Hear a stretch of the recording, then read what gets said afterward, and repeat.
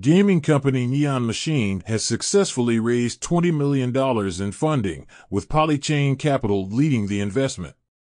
The contract address for Polygon's POL token has gone live, with a total token supply of 100 billion.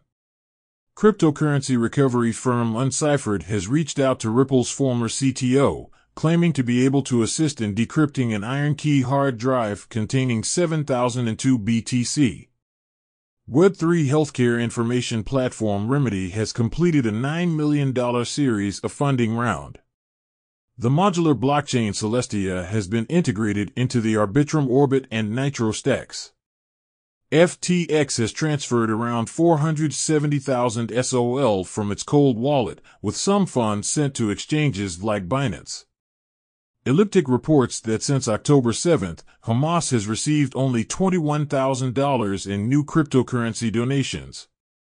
Web3 wallet Rainbow has released an image with an airdrop icon, hinting at a potential airdrop.